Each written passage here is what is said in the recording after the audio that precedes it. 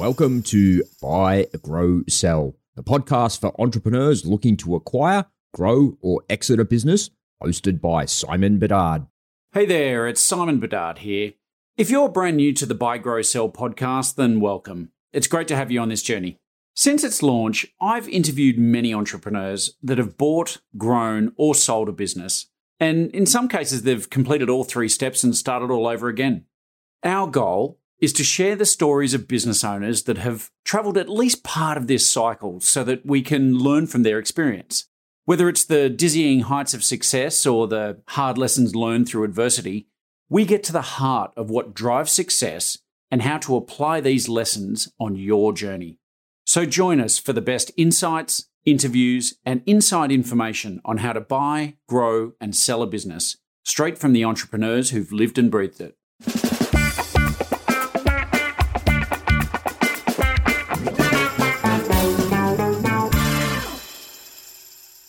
Welcome back to the Buy, Grow, Sell podcast.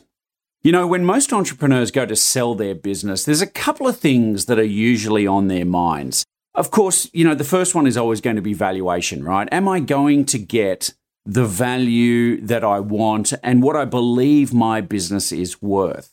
But, you know, money's only part of the story, right? Like, there's an enormous amount of weight that you need to put onto the actual terms and conditions that come with that money.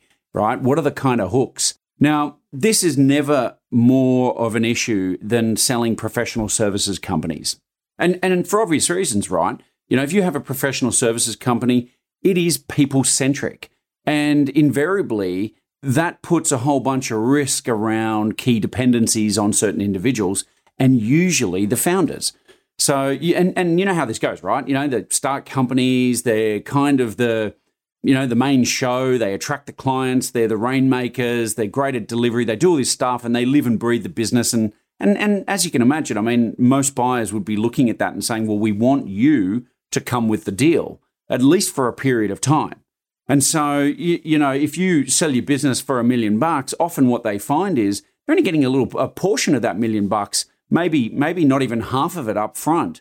And then a big chunk of it can often be paid over time, and some of it as an earnout, meaning that some of it's at risk and it's based on you as the owner hitting certain criteria to get paid. Now, clearly that's less than ideal. You know, nobody wants to take on that kind of risk, and most people, after they've built their business, want to be able to take that value off the table immediately. That's why my next guest is so important. Pete Martin had a business called Entry Point. Now, Entry Point sold to KPMG. It was a consulting business of sorts, and he sold that business, first of all, for a whopping 12 times EBITDA.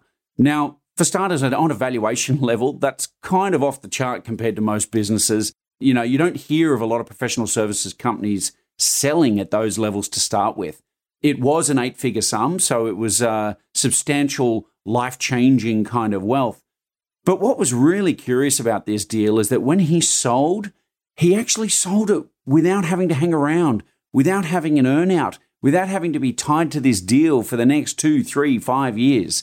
You know, it was a clean break. He got paid and he got to move on. Now, if you've got a business and you're thinking you might want to sell one day, I'm pretty sure that what Pete shares with us in this episode is going to add an enormous amount of value to your thinking. And I'm just sure you're going to enjoy the show because Pete's just such a lovely bloke. So enjoy the journey. I hope you get a lot out of it. This is Pete Martin. Hey, Pete, welcome to the show. Hey, Simon. It's great to be on the show. And I'm such a big fan of yours, and I look forward to having this conversation. Oh, thank you so much. And the feeling's mutual, you know, and just full disclosure here for anyone listening, I have met Pete before. I had the pleasure of chatting to him probably a little over 12 months ago. We do dance in some similar circles, which is how we have got to know each other. But no, I've always enjoy your time, Pete, and really love your perspective on things. So yeah, thank you. Awesome. My pleasure. I know we're going to get to the point of chatting about your business Entry Point, which you sold, and then, of course, you know, what you do today. But you know, perhaps just to kick things off for the listeners, maybe you could just give us a little bit of your background and kind of what led to you starting Entry Point. Yeah, so I was I'm genetically encoded an entrepreneur. My grandfather was an entrepreneur. My father was, my brother is. And so I don't think I had a choice. And so, I actually started a car leasing company when I was 18 years old and was kind of the classic snot-nosed, think I knew everything kind of kid, 18. And wow, starting a business at 18, particularly car leasing and that was way back when that was really not a common thing. And the world just kind of smacked me around. And so, did that for 3.5 years, sold my franchise rights to another franchisee, got out by the skin of my teeth and decided to go to school at that point. So I kind of did everything a little bit opposite and went to university and got a bachelor's and an MBA in 3.5 years, and then went the complete opposite direction. And I worked for IBM, for almost 8 years, and then SAP in executive management for about 7. And in 2002, I was actually laid off from SAP. The short story is it was kind of a reorg between two divisions, completely redundant management team. So all the management team of one of the divisions was basically let go. So 2 levels up, 2 levels down.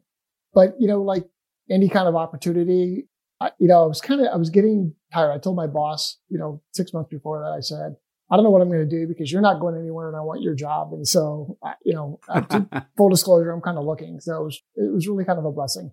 So I spent actually about another 6 months after SAP as a COO for a software company.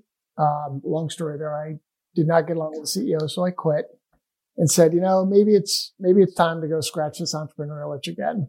So, after I had left, a guy who had built, sold, raised $80 million in venture capital, took his company public, took it private again, wanted one more bite at the apple. And so he reached out and said, hey, let's go start up this systems integration consulting firm around SAP.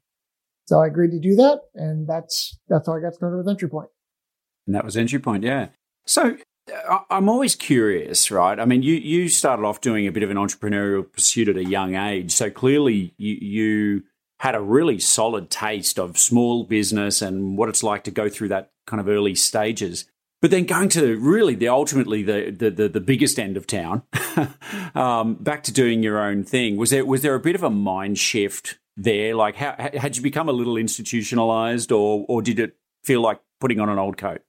Wow, that's an interesting question. So I'll tell you a funny story is about when I interviewed with IBM, coming from the entrepreneurial venture, right, in school. I sat down with this branch manager. So this guy ran about a $500 million business. Okay. Huge book of business. And, but when I was interviewing, he said, yeah, I run my business and blah, blah, blah, blah, blah. And I said, you don't run your business. And he's like, what? And I said, so if your team doesn't sell anything tomorrow, are you going to be paid? And he's like, well, yes, of course. And I said, then you're not running a business, right? And I'm sure he's what a jerk, right? But I think, he's like, he wanted a little bit of that energy in the organization. And so I don't think I ever really lost that, right? So both at IBM and SAP. And I think that the management team and the team that I was around, I think appreciated that because I was never really the big institution guy. And so when I left both those organizations and kind of went back into the entrepreneurial thing, it was definitely going back to that comfortable coat for sure, because I never really took it off. Yeah, nice. It's funny. I had a similar experience going into one of the big banks here. They said to me, we're hiring you because you're not from banking. The problem was they actually weren't ready for people not from banking. And it's, it can be quite a clash in terms of ideals. So, yep, for sure. So tell us a bit about Entry Point. What did the business do? Yeah, so there's a software package from a company out of Germany called SAP, for those who are not familiar with it. So it is basically a financial system and manufacturing procurement. It's the system that runs most of the companies in the world today, literally runs the operations. And so instead of building a consulting force to implement that software, they partnered with lots and lots of companies, from the big guys, from Deloitte and Accenture or whoever, to companies like mine. And so we focused on small and mid-size enterprises, any company below 500 million in revenue. And so we would actually resell the software. We had a separate company that did that. And then we would actually go do the consulting work to implement that software in those companies. We then later built a business process outsourcing firm. So there was a particular set of software around import, export, and global trade management. And we approached a couple companies about literally outsourcing that entire function to us. And so we started up that group. And so I essentially had 3 independent businesses, all part of the kind of in and around the SAP software. Yeah, nice. So they all kind of overlap and offer leverage to each other in a way. Correct. Yeah. And typically what was the model? I mean, were you doing a lot of project-based work? Was it ongoing kind of retainer styles? What did that look like? Yeah, so it was a very traditional systems integration company, which was mostly project work. And the billing went from, we did some fixed price projects, but majority of it was time and materials. And so, and there were kind of 2 models in the systems integration space. You can have a bunch of independent contractors, right, where cash flow is better because you don't pay your contractors until you get paid. Or you have employees, which is what we did, where it is a massive cash suck. And so the faster you grow, the more cash you consume. And that then tied to the fact that we were a project-based business. Your revenues were very, very lumpy, as they say. And so when we had a big project, then everybody was off the bench. Profits were great. Cash was great. If we had those times in between projects until a new one started up, we had people sitting on the bench and it hurt for a while. So, it can be a very profitable business, but again, very lumpy revenue, not as predictable as you'd like. And we'll kind of talk about, really 2 years before I sold it, how we started to really change the business to make the business much more attractive to a potential acquirer. Yeah, fantastic. How long were you running Entry Point before you did sell? Let's see here. So I started in 2003 and we sold in 2014. So. Okay, so 11 odd years. And, and I'm curious, so you've started with this, you've got a business partner. Was it just the 2 of you? Correct, as the founders, yeah. Yeah. And did you have a discussion at that beginning, about what the end game would look like and potential exit strategy? Did you think you would start this business with the idea of selling it eventually? Yeah, we did. We basically, our philosophy was, and my business partner had bought and sold a ton of companies. As I mentioned, he took the company public, he took it private again. And so we basically sat down and said, look, we both want an exit at some point, but we don't want to predetermine or predestine what that exit looks like. It could be an LBO, it could be going public, it could be selling to a strategic, whatever it is. So let's just build a really, really valuable company, because when you do that, then you have the maximum amount of options, right? And I know founders that literally will build a company to sell, and you just make very, very different decisions, and they typically are not positive for employees, right? And so it was kind of a twofold thing. So he wanted the second bite at an apple. At the time, he was in his early 60s. So we kind of put a time frame together about when he wanted to be bought out. We put a buy-sell agreement in place for that. And then after that, I own nearly 100%. We ended up bringing in a third partner, but we basically said, once kind of that exit's done, then I can go do whatever exit in whatever time frame that I might want. Or I can just continue to be the chairman and just kind of let it go for a while. So. Yeah. Pete, I know you and I, we do a lot of similar work in terms of helping companies and helping them build and understand value and ultimately even exiting. I'm just curious as to what you see out there with business owners around this mentality of exiting. I mean, we preach a lot about having the end game in mind, but my experience, I think a lot of people struggle to get their head around it. I don't know. What's your experience around all that? Yeah, boy, we could unpack a lot here. I think that, so Entry Point was the 4th company that I had sold technically. And so I had a very clear set of expectations, and most business owners don't get the chance to exit. And if they do, it's usually their first one, right? And they have all these preconceived notions about what that means, from the price they're going to get to the terms to, are they going to get an earnout, to what do they do after, thinking through, okay, I'm going to get the best deal, but I forget that I've got to be an employee maybe for a couple of years. And so if I really upset and piss these guys off, I'm now working for a company where they hate me, right? And so it's everything from I think it's just kind of either the wrong set of assumptions or expectations, or just naivety, right? And really not understanding all of the dimensions that go into thinking through how do you do it right, how do you prepare for an exit properly so that you get the maximum valuation, you get the best deal terms, and then post-exit, what do you do, right? From managing your money to what are you going to do on a day-to-day basis so you don't drive your family crazy, right? Just lots of conversations. And even a mental game of, hey, somebody's going to write me a 8, 9, 10-figure check. Do I have enough self-worth to deserve that? I mean, I've dealt with a founder that just didn't want to sell because he didn't want that huge check. Literally crazy. Wow. Yeah. It's amazing what we tell ourselves sometimes. So can you give us a bit of a sense, 11 years, you've started off with a couple of founders and an idea. What did the business look like by the time you did exit in terms of sort of size and all the rest of it? Yeah. So when we exited that part of the business, we had peeled off this business process outsourcing company that was 20-some people. We basically spun off the software reseller piece. That was about a dozen people. So the pure systems integration consulting, I think we had 38 people at that point.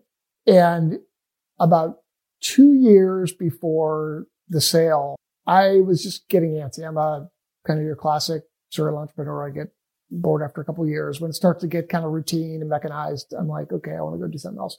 And so kind of I knew I was getting itchy and was not as enthusiastic and passionate about the business as I should have been, right, as the CEO and founder. And so I kind of had made that point the decision at that point internally that, okay, it was time to kind of put the pieces in place to go towards an exit. And so one of the first things I did was I looked at how ingrained in the business I was, and it was deep. I was the main sales guy, right? I was doing the majority of the deals, reviewed every contract, like all of the stuff that typical, we advise business owners not to do, I was doing.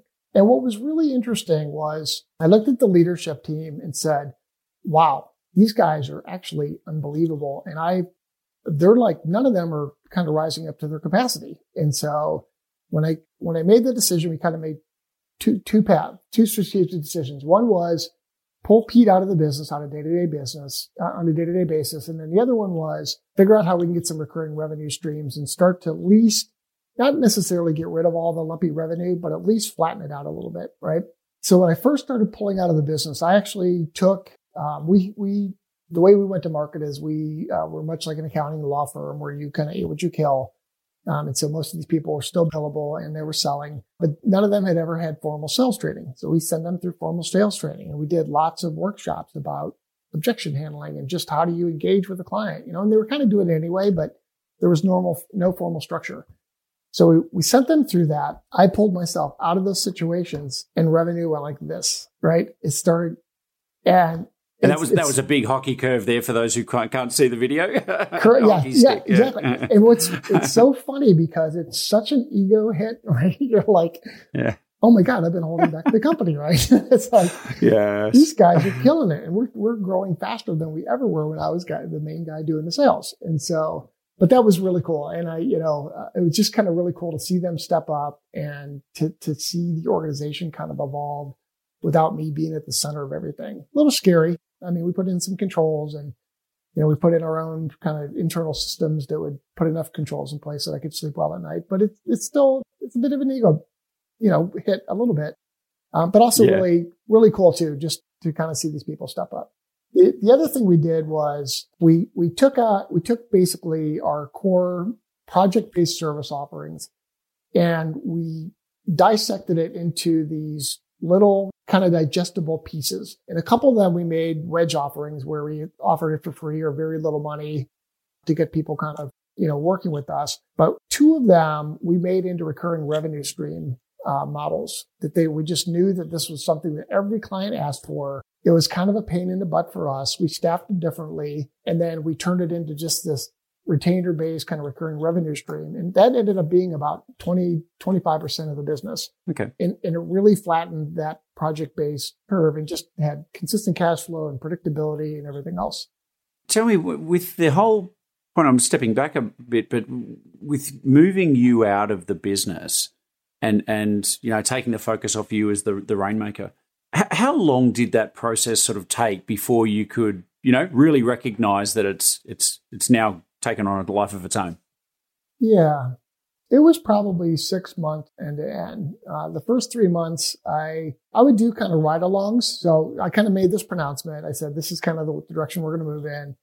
And I did these ride-alongs. And so we basically did joint selling, but I would do a lot less talking. I was there, but I would really let them kind of hold the stage. And then we were both kind of comfortable, all of us were comfortable that they could kind of take over. I just stopped attending the meetings and stopped doing the sales at all. And then they'd call up and say, hey, I just got this, issue with a client, or how should I deal with this, whatever. And, I just say, hey, just kind of, we would kind of talk through it. And so that kind of happened for another 3 to 4 months. And then they're like, Martin, we don't need you, man. We got this. So that's lovely. Yeah, we're going to move. Yeah, I'm surprised because I was in my head thinking you might say 12 months or something like that. So, but it sounds like, you've made this announcement and you've really kind of engaged it. I've got a little expression, I'm sure you've heard it as well, but you can't be half pregnant, right? And I think this is the thing with, like either do this or don't do this, but don't kind of half do it and meander along and send mixed messages to your staff and all that sort of stuff. But, 6 months is fabulous. It's I'm sure there'll be lots of professional service people on this listening to this who go, "Wow, this is exactly what I need to be doing." And it's funny because I think if I look back at my SAP and IBM experiences, I had those situations where they would say, Pete, we want you to run with this, and then the manager's there, and the manager's kind of doing all the talking. So I saw what not to do. So I think that really helped when I said we're going to do this. I just told myself I'm not going to do that, right? I'm going to do this to your point, right? I'm going to do this right, and we're not going to be half pregnant. Yeah, perfect. I don't know if you're able to tell us, like the business by the time you sold it, can you give us a sense of revenue and stuff like that? Or, anything that's sensitive, of course, please don't worry about, but. Yeah, under NDA with KPMG, we're actually not allowed to release that stuff. But what I can say is we sold the business for 12 times EBITDA, which in the professional services space is pretty phenomenal. And the most important thing was no earnout. Wow. Okay. So just to repeat that, in case people they're wondering if you misheard that, 12 times EBITDA with no earnout. Okay. So we need to unpack that because everybody is now sitting on the edge of their seats. Yep. So there's a kind of a funny story there. So in addition to putting the pieces in place for the business to be able to sell at a 12 times EBITDA valuation and to be able to sell it successfully, right? I started creating some strategic relationships with those companies that I thought would be a strategic buyer. One of them was KPMG. Okay. And so I was very thoughtful and strategic and kind of forward thinking about, where I wanted to go. And what the biggest reason that I did that was not from the acquisition perspective. I wanted to understand culture, right? Culture fits is incredibly important. And we had a phenomenal team and I wanted to serve them. I wanted to do the right thing for them, right? And going from our company, 30-some people to this, any giant company is this huge shift, right? And I wanted to make sure the culture was a good fit. And so once we started engaging with KPMG, we actually decided to do a joint pursuit together. We ended up not winning it, but we really started to understand how each other sells. And a big thing that I found out, and I kind of intuitively knew this, but they were in this advisory business of really high bill rates, really short engagements, kind of like an audit, right? And so their bill rates were probably 50% higher, but their engagements were like a month or two, right? Like in an audit. Well, what they were doing is they were basically saying, this is what you need to do. And then we were stepping in and going, okay, and we'll do it. And guess what? We just have a 1.5-year project with 14 people, right? Or whatever. And so we were getting 10x the revenue of those guys. So a big part of kind of going through this in the initial phases was I could then paint the picture for them. And, I literally wrote the narrative of why they should do the deal in the first place.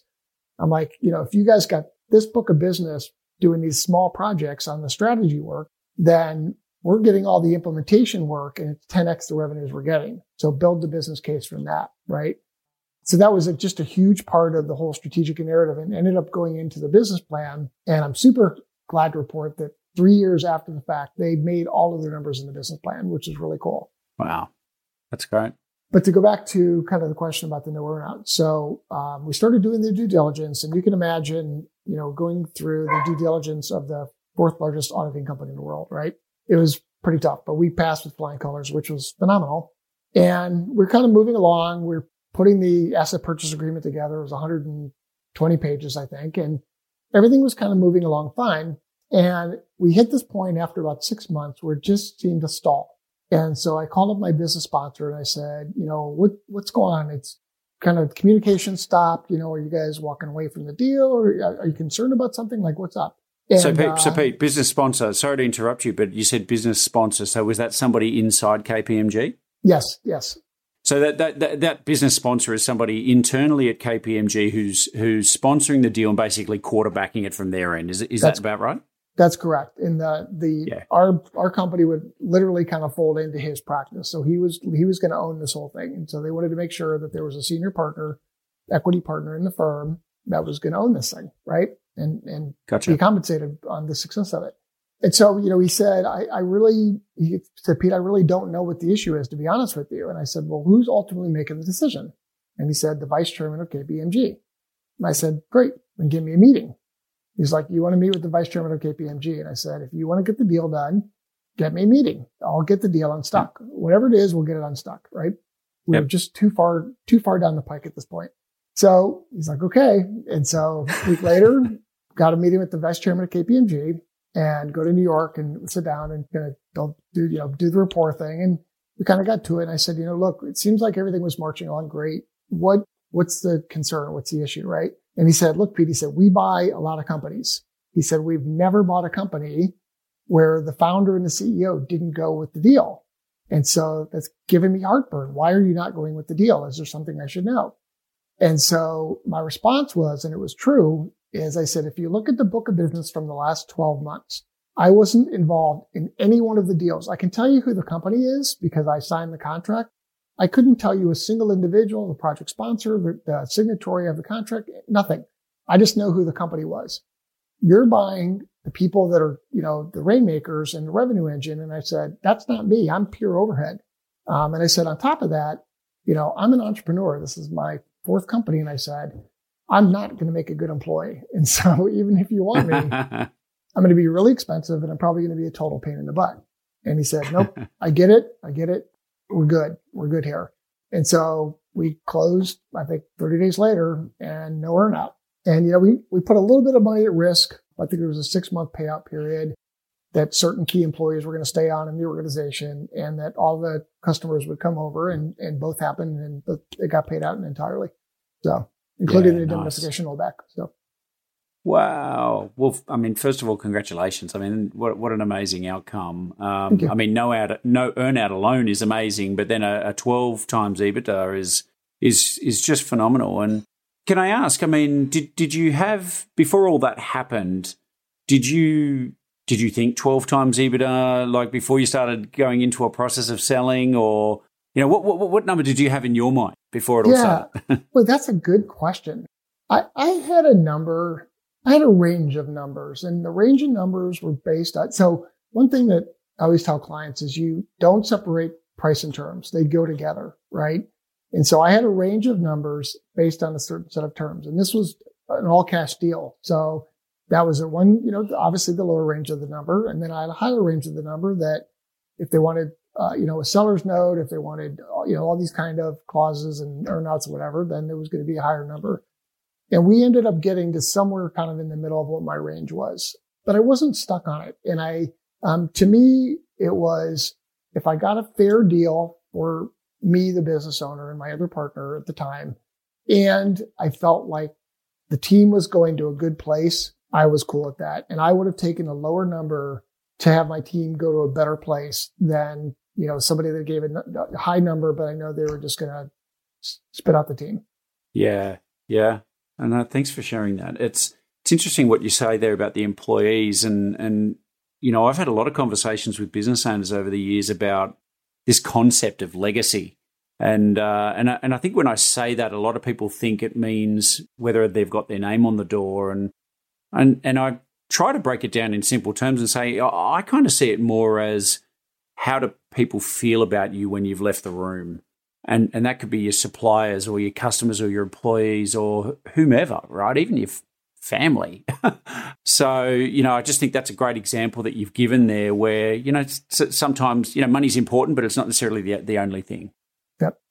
So I guess if people are hearing this, it's the message is don't wait till you're halfway through a deal to think about that sort of stuff, because it can throw you into a bit of an emotional spiral at times. So yeah. And I think even as it comes to, if there's any kind of a holdback, an indemnification holdback, an earnout, there's all kinds of ways to hold back money, right? If that team that goes over to the new company, if it's a really bad cultural clash and they're not performing, right, it will affect you monetarily at some point in time. Maybe not immediately, but at some point in time, it most likely will. So yeah, it's critical, just morally, professionally, and frankly, financially. Yeah. It makes a lot of sense. Can I ask, did you offer any incentive to those key staff, a 6 or 12 month bonus or something for hanging around or anything like that? Yeah, we did two things. So I asked KPMG to throw money in the pot as well. So they threw about 15-20% of the deal. They didn't deduct it from my deal. They kind of added on top of that to make sure those people stayed. And they did that there was a couple that were 12 months, 18 months, and 24 months for, I think, 5 or 6 of the key team members. And then I took a chunk of the money and also did the same thing for 6 months. And it was actually one of the biggest sticking points, because they wanted me to sign up for a holdback I think they asked for 2 years, and then it kind of went to 18 months, and then it kind of went to 12 months. And I said, look, after about 6 months, they're not mine anymore. I mean, you fully enveloped them in your culture. And at that point, it's your business. It's your job to hold on to them. And if you don't, my job's done, right? It's like raising a child. When they're a teenager, you're kind of done. And so we were able to negotiate that 6 months. So they got chunks at 6 months from me, essentially.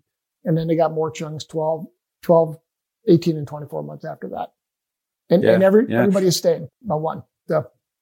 You just preempted my next question. Well, look, and isn't that great? I mean, clearly the work that's done in advance, you saw the fit, and to KPMG's credit, they fostered it and did the right thing, obviously, to keep them there. So yeah, and dealing with employees is obviously always a big, big deal, right? With these things, particularly for the business owners and CEOs that care for their teams. And my pitch to them was, from a personal, professional development perspective, I can only give them so many opportunities with the size of the company we were. With this big company, right, it's a much bigger sandbox to play in, much bigger deals, much more complex everything. And so their ability to grow professionally and personally was much bigger than anything that I could ever do. And I think they thought in the beginning that was just a bunch of BS. But I think, once they looked at the training KPMG could offer and like the leadership development, all this stuff, they're like, oh yeah, okay, we kind of get it. Yeah, it makes sense. So you become a small fish in a much bigger pond, but geez, that gives you a lot of room for growth. Yep, exactly. I'm curious, when you went through the process with KPMG, were there other parties that were also taking a look at your business? They thought that. We had 2 other companies who were kind of nipping at the edges. I could tell they weren't earnest in their consideration. After we were like 90% of the way through with KPMG, we did have one of those companies came back and tried to put the hard press on. And I'm like, look, you guys kind of passed 6 months ago. And if you were earnest then, you would have had a seat at the table. But at this point, no, I'm committed to these guys and I'm going to get the deal done. So but from what, my kind of feigning, competitive interest with KPMG, they thought for sure there was at least one other company involved. So. And there is the lesson, right? You only need one actual buyer willing to pay you the reasonable rates to get a deal done, but certainly positioning it is important. I'm curious, Pete, because we've sold a number of professional service companies over the years, and one of the big things that I've found is that there's a lot of sensitivity around confidentiality, and particularly if there's a competitor out there who's kind of taking an interest. I don't know if that's been an experience of yours as well, but have you got any thoughts around how to handle that type of thing? Yeah, so I mentioned that we had sold off other pieces of the business. So the business that did the software reselling, and we had some software products around it, we ended up selling that to a direct competitor. So this was a really interesting one. So what we ended up doing even in terms of the data room, for those that don't know what that is, it's basically all the documents that an acquirer is going to look at in a secure portal that would be pertinent to, doing due diligence and doing the acquisition. So we scrubbed everything. We made sure there were no customer names. There were no employee names. We kind of knew each other enough that we kind of knew a lot of the stuff anyway, but that was very concerning to us. And we knew if these guys walked away, we were giving them some pretty significant confidential information. So we just did a pretty good job of redacting every document we could think of. I think there were some customer names that slipped through a couple places, but we also knew that their leadership team was pretty high integrity and that, we hoped they wouldn't take advantage of, any confidential information they would have given us. And then said, if the deal's kind of done and they could put it in escrow, then we'll go ahead and obviously they'll see the customer names and all this other kind of stuff at that point. So. Yeah. Okay. So there's a period between signing the deal, the contract, money's put in escrow, and there's a period there in between where they get to kind of double check everything that was redacted or, that was held confidential. Yep. Yeah. Yeah. Bit of the black box scenario. So, okay. Yeah. No, that's brilliant. Pete, I honestly could talk to you all day about this stuff. And next time I'm in the States, I'm coming to Ohio to visit you. But excellent. I'll come down there. Yeah. And so, yes, exactly. Vice versa when you come to Australia. Tell me, are you happy for people to be reaching out and connecting with you? Yeah, absolutely. So I love doing this. I started a firm called Ask My Board about a year ago. I had been mentoring CEOs and entrepreneurs for probably 10 to 15 years and spending hours and hours kind of having these conversations. And a friend of mine came to me and said, Pete, you're not valuing your time. Like you can charge for this stuff, right? And you've got, you've sold 4 companies for God's sakes and started 2 others. So you've got a lot of lessons you could teach people. So, so I just love doing this and I still do a lot of this. I sit on a lot of advisory boards and willing to happy to help anybody out. So. No, that's brilliant. And so tell us a little bit about it. Ask My Board is your current firm is that where you spend most of your time these days? Yeah, I actually have 2 firms. One is an online voting company called Votem.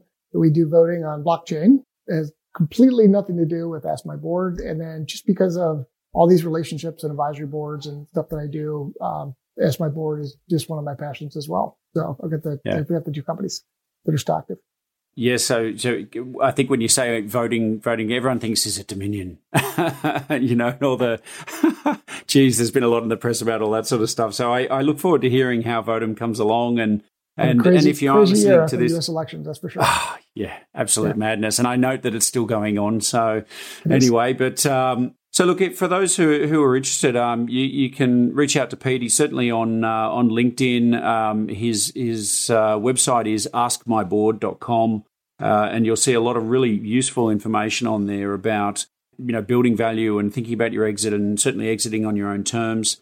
We'll put some links in the show notes. So, and if you do reach out to Pete on LinkedIn, please put a little note there to let him know that you heard him interviewed on the podcast. So he has a little context as to maybe why you're reaching out. And Pete, thank you so much for coming on the show and spending some time and sharing your story with us. Thanks, Simon. This has been a lot of fun and happy to do it. And thank you for all that you do, because I think we're both trying to really help entrepreneurs just get the best deal and do the right thing and do it once and don't screw it up, right? Because you're going to get one shot. So. Absolutely. Thanks again for your time. Thanks, Simon.